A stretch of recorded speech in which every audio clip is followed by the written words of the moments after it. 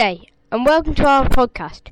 Today we'll be interviewing a 12-year-old girl called Rebecca, who is about to become bat mitzvah. Are you excited? Yes, a lot. I'm really excited. My mum and dad have been really supportive and I just can't wait to become bat mitzvah. Well, that's brilliant to hear. I'm just as excited as you are to see you at your bat mitzvah, and I know your parents have been supportive. What does your bat mitzvah involve? It involves reading from a Torah. Well, it sounds like you have been working very hard. When do you practice? I practice in the morning when I wake up. I practice at dinner time at school with my friends. And I practice when I go home for 30 minutes. When we are at the dinner table, I practice before we have our meal with the family. And before we go to bed, we have one reading. We are now going to read the story of Passover. The Jews were slaves in Egypt. Pharaoh, the king of Egypt, treated the slaves badly. They had to make bricks out of mud and straws to build palaces and storehouses for grain. The Jews had to work hard. They were not free to do what they wanted. It was a time of sadness and tears. The Jews were slaves in Egypt. Pharaoh, the king of Egypt, treated the slaves badly. They had to make bricks out of mud and straws to build palaces and storehouses for grain. The Jews had to work hard.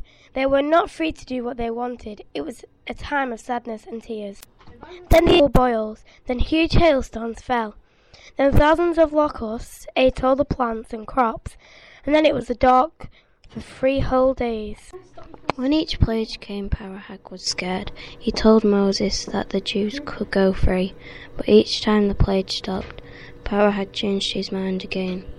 So the Jews were still slaves in Egypt, and God was angry. There would be more plague, the worst plague of all.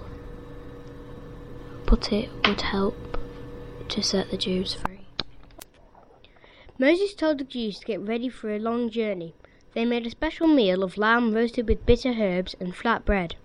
This bread had to be made so quickly it didn't have time to rise.